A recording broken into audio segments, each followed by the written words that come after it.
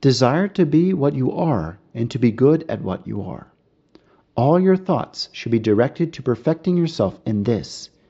Be ready to carry all the crosses you will be asked to bear in that process. Believe me, it is a great secret, but one that is least understood in the spiritual life, because everyone loves to do his own thing, and few want to live according to the plan and wishes of our Lord. From the life of St. Francis de Sales. On November 6, 1622, Francis de Sales, knowing that his last hour was approaching, called the Bishop of Chalcedon, his brother and coadjutor, his other brothers and sisters, and told them very clearly that his hour was very near at hand. They thought he was referring to a trip that he had been ordered to make to Lyon and Avignon, but he then said plainly, "That trip will be followed by another. Now I want to read my will." All started to cry. He consoled them and read them his will, written in his own hand.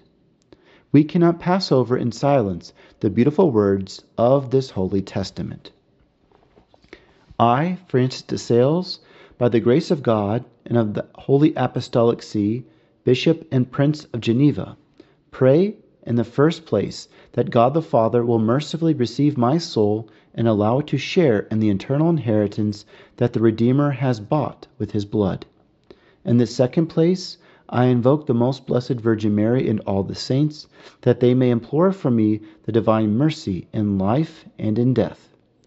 In the third place, if it is pleasing to divine providence that at my death the holy and one true Catholic religion is re-established in the city of Geneva, I order that my body be buried in the cathedral. If the Catholic religion has not been re-established, then I order that I be buried in the middle of the nave of the Church of the Visitation in Annecy, consecrated by me. If I die outside my diocese, I leave the choice of my burial place to those who find themselves in my company. In the fourth place, I order that at my burial 13 candles be lit around my coffin, without any other shield except that of the name of Jesus, to show that with all my heart I embrace the faith preached by the apostles.